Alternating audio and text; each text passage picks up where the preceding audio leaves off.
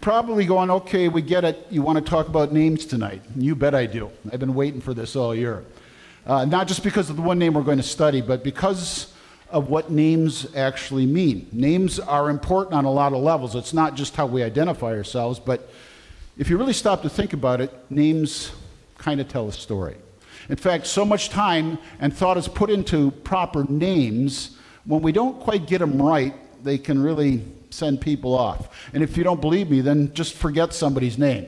And I'll be the first to admit, I can remember an entire sermon, but a lot of times, as soon as you tell me your name, I turn around and forget it. I don't know what it is about names. They don't click, and I have to work at it. Or if you think names aren't really that important, then call somebody by the wrong name and see how they feel about that. It really ticks them off, especially if it's your own kids, and you start calling them one of the other children's names. I heard it all the time from my sons. I'm not blah, blah, blah. Okay, I get it. All right, names are that important that expectant parents will spend days, weeks, months agonizing over the right name for their expected child. And there's a lot of work that actually has to go into picking a name and a lot of things to think about. For one thing, if you choose a first and middle name, of course the last name is given, a lot of times people will think about, okay, what is the acronym of the initials for their three names? And sometimes people can see, oh, that'll be a problem, and sometimes they don't. I've got a friend whose initials are KKK, and you can expect he doesn't like to use that as an acronym for his identity. Okay, that's important. Another thing is parents a lot of times will spend a great deal of time picking a name because they're concerned about how nicknames develop. And if you don't choose the right name, or if a family doesn't like nicknames, they want to choose a name that's short enough or simple enough that it doesn't turn into a nickname like Freddie or Fido or whatever. They chose a name, they want that name.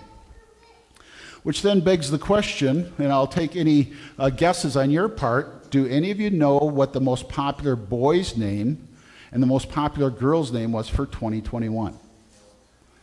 Raise your hand so I can see where it's coming from, because my hearing's not that great. Anybody? Come on, we got to have a guess here. Alex is a boy's name. Is that a boy or girl? Okay. So in this age of we're not sure about gender. All right, let's try another one. Olivia? Not bad, not bad. Let's take one more. What was it? Jackson. Okay. You're going to be surprised by this list. I mean, I was blown away. As you look at these, Oliver, that's not a common name. Some of these, yeah. When's the last time you heard a girl named Hazel? I mean, some of these names are very old school. I haven't seen them or heard them for a long time. And then as you scan the list, many others of them, they're quite unique. Finn or Asher, okay? So people will actually go through these trends of what's a popular name, what isn't. And then the biggest thing lately is you might pick a common name, and then you'll give it a kind of a goofy or crazy spelling. Somehow that sets it apart. At any rate, hopefully I've made the point, the serious point, that names are vitally important and they matter. And so a great deal of time and energy is put into choosing names. Now, when it comes to the naming of our Savior, he has got a multitude of names. But you and I both know that the most popular one, the one that most people will say, is the name Jesus. And while I could have chosen that name as the one we'd study tonight, we really don't have enough time, because we could spend hours, quite literally days, on the name Jesus. So we're going to take a look at a different name, but I don't want to dishonor or too quickly dismiss the importance of the name Jesus, but it's just one of many names. See if any of these don't ring a bell.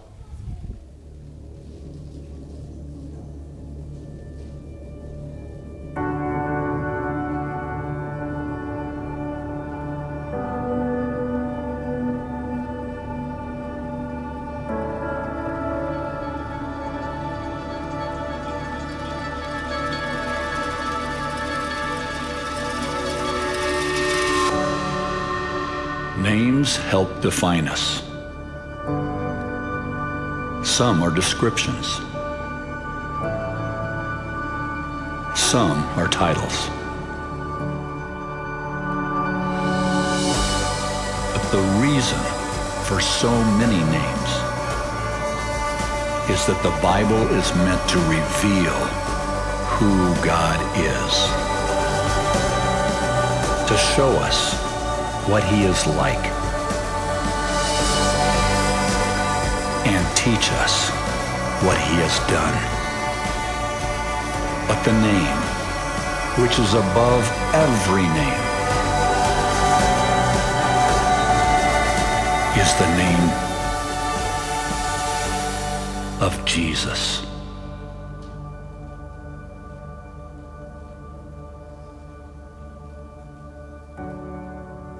I wonder how many times a day the name Jesus is actually spoken by people, both those who trust in Christ as their Savior and those who don't. Unfortunately, sometimes the name is misused. And I'm a firm believer that God has wisely chosen the names for our Savior, because if you really think it through, every name tells a story.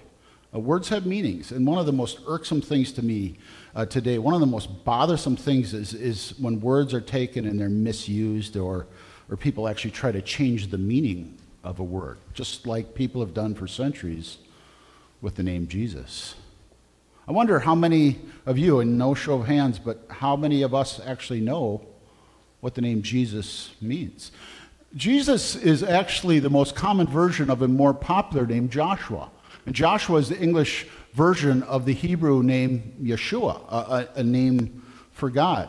And Yeshua is actually from the verb yasha, and it simply means to save, to rescue, deliver, or to set one free.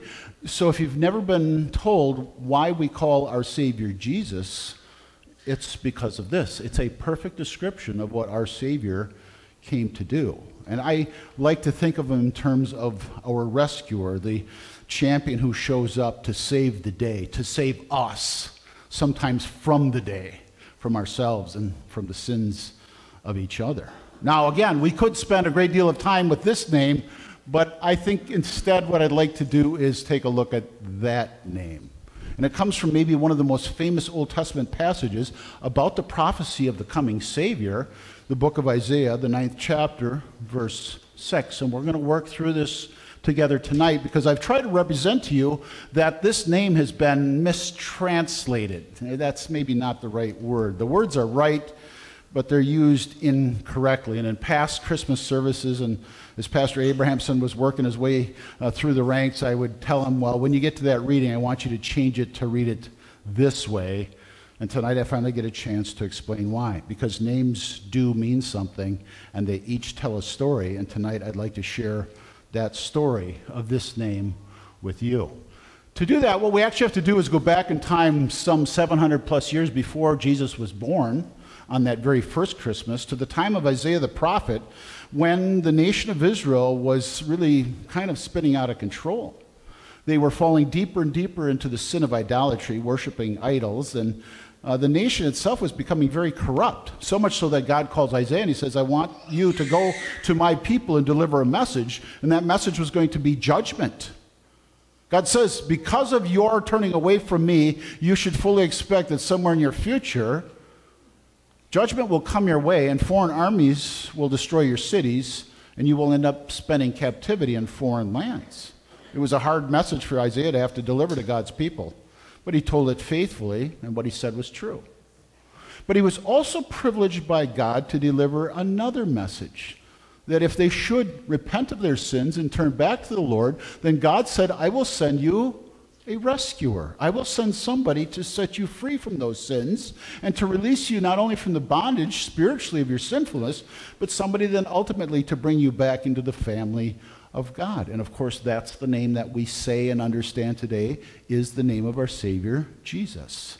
Because he not only set Israel free from their sins, but he set this entire world free from the sins that hold us in bondage and slavery, and ultimately restores a relationship with our Creator God and makes our lives what God had always hoped and wanted them to be. Now, in order for the nation of Israel to recognize this Redeemer, this rescuer, Isaiah is privileged to speak the prophecy of his birth. And you will notice that both coming before this name and then coming after are certain descriptors, which would help the nation of Israel recognize him when he arrived, but then also to give thanks and praise to God for the promise that he had made, a covenant one that we reviewed in our first lesson, first with the father of the nation of the Jews, Abraham, and then ultimately all the way through Abraham's line until that day when Jesus was born on this earth. What we're going to do is kind of pull this one passage apart and see why Pastor Krause has such a problem with the way that this name has been translated.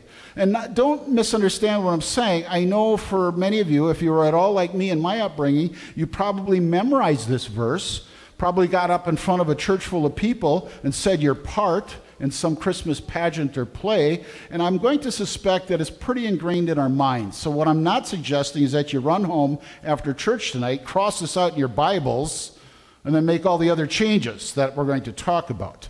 I have no fantasies that I'm going to undo hundreds of years of this translation. But I would like you to see why, of all of the descriptions that Isaiah says to his people about a rescuer, this is the first name in the list of names or the list of descriptions of the one who would come to set us free.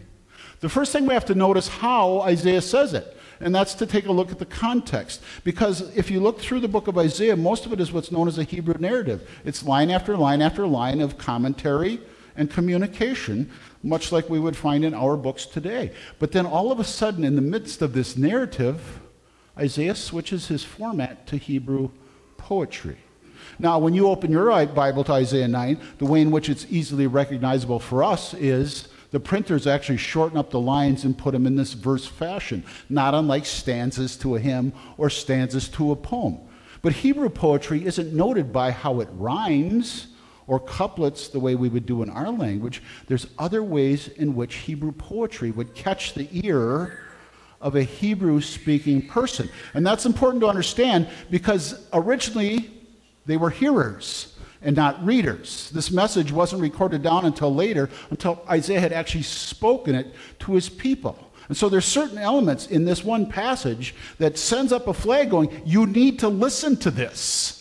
What I'm telling you is vitally important. I'm talking about the birth of your rescuer. And so one of the first things he does is he makes use of this melodic language. And unfortunately, we don't have it in our language, but in Hebrew, it stands out like a sore thumb. Unto you a child is born. And in the Hebrew language, it's the same word used twice with just different forms. Yalad, yalad. Yalad, yalad, yalad, yalad. If you're working away and all of a sudden there's a prophet off to the side and you hear this melodic language, it almost compels you to stop. Maybe cup your ear and, okay, I need to hear this. What is he saying? And then to reinforce that, he makes another use that we often find in Hebrew poetry. It's known as parallelism. Basically, he says the very same thing twice, just using different words. Yalad, yalad, and then he goes on to say, a son is given. It's the same thing as line 1, but especially for those who might not have been paying attention right away, they get a repeat line to go, oh, this prophet guy is talking to us about somebody's birth. Well, what is it? Then he employs one other thing, and it's in this third line. Hebrew language uses a lot of pictures, but especially Hebrew poetry takes it to the next level. And then all of a sudden, Isaiah is drawing a picture for these people about this baby that's going to be born into the world who's supposed to rescue mankind. Now, I'm going to be real honest with you. I never liked the translation, the government will be on his shoulders. And again, if you memorize this passage as a kid, the first thought I had was, well, what does that mean? And then as I got a little bit older, I'm going, oh, okay, so Jesus is going to come in the world and the government's going to hassle him. It's going to kind of be on his back. And that kind of makes sense because obviously the Sanhedrin had him arrested, they persecuted him, and ultimately they made use of the Roman government to execute Jesus. But that's not at all what it means. The word for government is actually the word meaning to have power to rule or dominion on his shoulders. It talks about the yoke. He's going to carry great power. What the author is saying, what Isaiah is telling the people is, watch for the birth of a baby, and he's no ordinary child. He's actually going to be of royal birth. What I'm telling you about is the birth of a king. All right? We've established what the situation is. Now what we actually should do is go to the lines describing after this confusing name, Mighty God, Everlasting Father, Prince of Peace.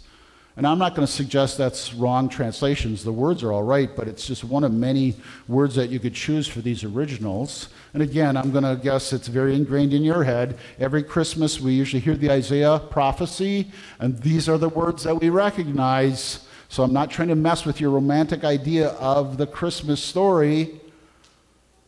But I would like to point out, these can stand alone as names, but the way it's written in their context, these three phrases actually end up modifying this name that has been so confusing. And maybe it'll help if I actually retranslate each of these for you or give you more literal translations. So, mighty God. We know what God is. We're talking about a divine being. And this term for mighty is describing a champion or a warrior. God himself is going to fight on your behalf, nation of Israel. And then, of course, since he's God, he can't be beat. He will be victorious. It's like a guaranteed victory. Everlasting Father. And again, that didn't make sense to me, because why would the birth of a son somehow then change over to be calling him Everlasting Father? So everlasting, he's going to be eternal. Again, it's a reference to this is God who's going to be born into human flesh.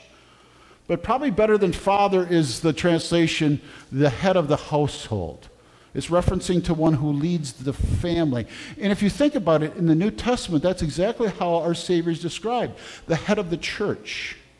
The head of the body of believers. It's a superior illustration that Isaiah is trying to draw for the people so that they can get a better handle on what is this wonderful counselor, if that's even what we should be calling him. And then last but not least, Prince of Peace. And again, Prince is an acceptable translation, but he just got done saying he's going to be a king.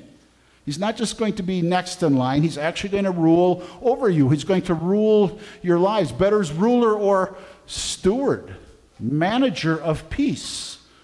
And you know what peace is? It's when you take two opposing parties and you bring them back together. And the way that the Hebrews understood Prince of Peace, or the steward of God's promise of reconciliation, was that first lesson, the covenant that he had made with Abraham and his people, the agreement, the promise that one day I'm going to make it possible for holy God and sinful man to be reunited. This is the person who's going to do that. Again, don't misunderstand. These can be separate names, and oftentimes they're used that way.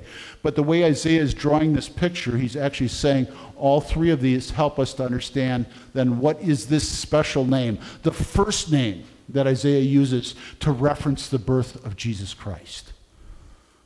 Well, finally, let's take a look at it. You see, the problem isn't not the words that they choose, but the order in which they're chosen. And what they've done is they've actually taken the noun and made it an adjective, made it the modifier, and they've taken the adjective or the modifier and turned it into the subject. It's exactly backwards, and that's one of the beauties of the languages which God chose to write down his word. They're very precise. And unlike the English language, where you have to work through a whole bunch of garbage like to, and to, or there, or there, or there, okay? The Hebrew language tells a whole story with one word. It shouldn't be wonderful counselor. It should be counselor of wonders, or a counseling wonder. Okay, thank you, Pastor. Now we got it right, even though I burst your little bubble of the Isaiah 9 passage. But what is a counselor of wonders? What does this name actually mean?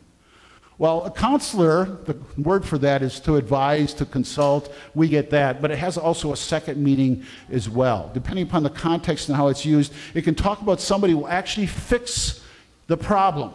Either he's going to give you guidance and direction, or he's going to actually take a hold of the problem and solve it himself.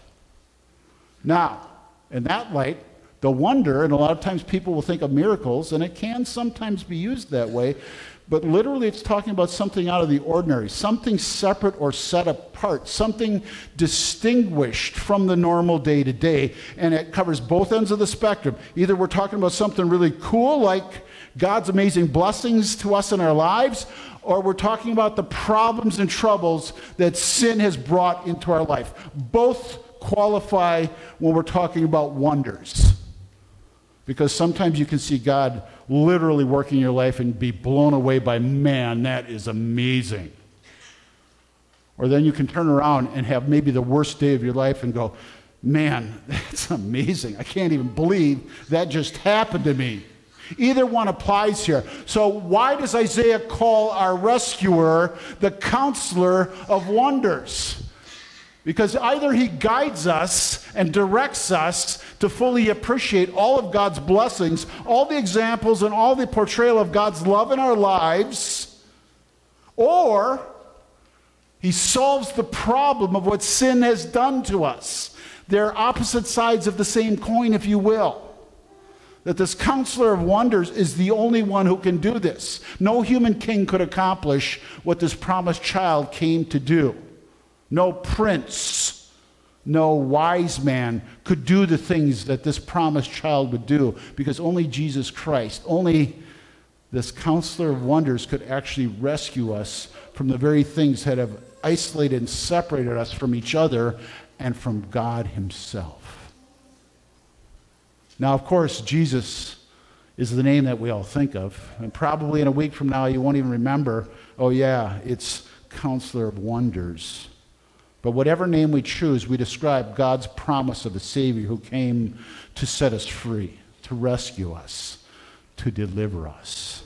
And as important as that name is, and as beautiful of a story as that tells, please do not too quickly forget the other story, that the Counselor of Wonders will either hand deliver to us from God the Father the miracles that we need to make our way through this life, or he will actually take the problem to himself and solve it, because you and I cannot. And if you have any thought or any inkling that maybe names just don't matter that much, then just ask any one of these what the name Counselor of Wonders means to them. And hopefully now, what it can mean to you too.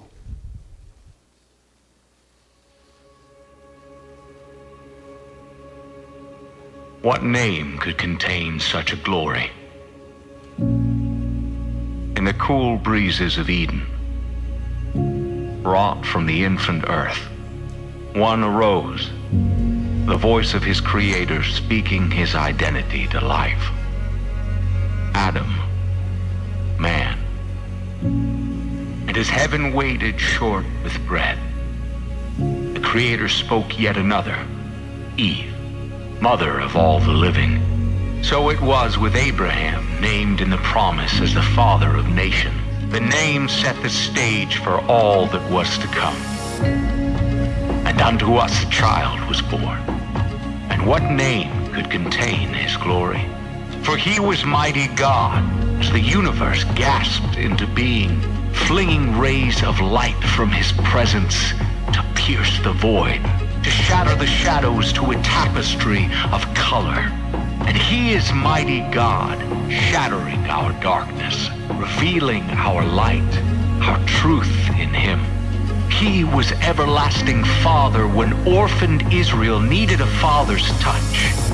When we, with grief-stricken cheeks, need the embrace of one who never leaves. When we have lost our way to dark horizons, it is our everlasting Father who lights the way home. He is Prince of Peace. When, like Elijah, we need the still small voice in the turmoil's midst. When, like David, we need the melodies of his presence to soothe our troubled minds. He is sanctuary within our trials, shepherd guiding us to still waters. And yes, he is wonderful counselor, God who gives counsel in the chaos, crafting disorder into calm and failure into beauty. He is a voice for the voiceless. He is dignity for the stateless soul. It is he who raised up a lowly shepherd to become a king. He who took the fishermen of Galilee and made them leaders of history. It is the counselor who redeems our lost years, breaking chains that have kept dreams imprisoned and joy confined. The name reaches across eternity, exclaimed by the splendors of galaxies, sung by the passions of angels, roared in heaven's fervor, exalted in creation's unfettered rejoicing. What name could contain him? What title? What soul renowned? For this is our wonderful counselor. This is our mighty God. This is our everlasting Father, our Prince of Peace. What name could contain Emmanuel, God with us, Yahweh, the great I am? What name could contain the Word of life, the light of the world, the King of kings, the Lord of all? We bow to the name that holds every other in its matchless worth.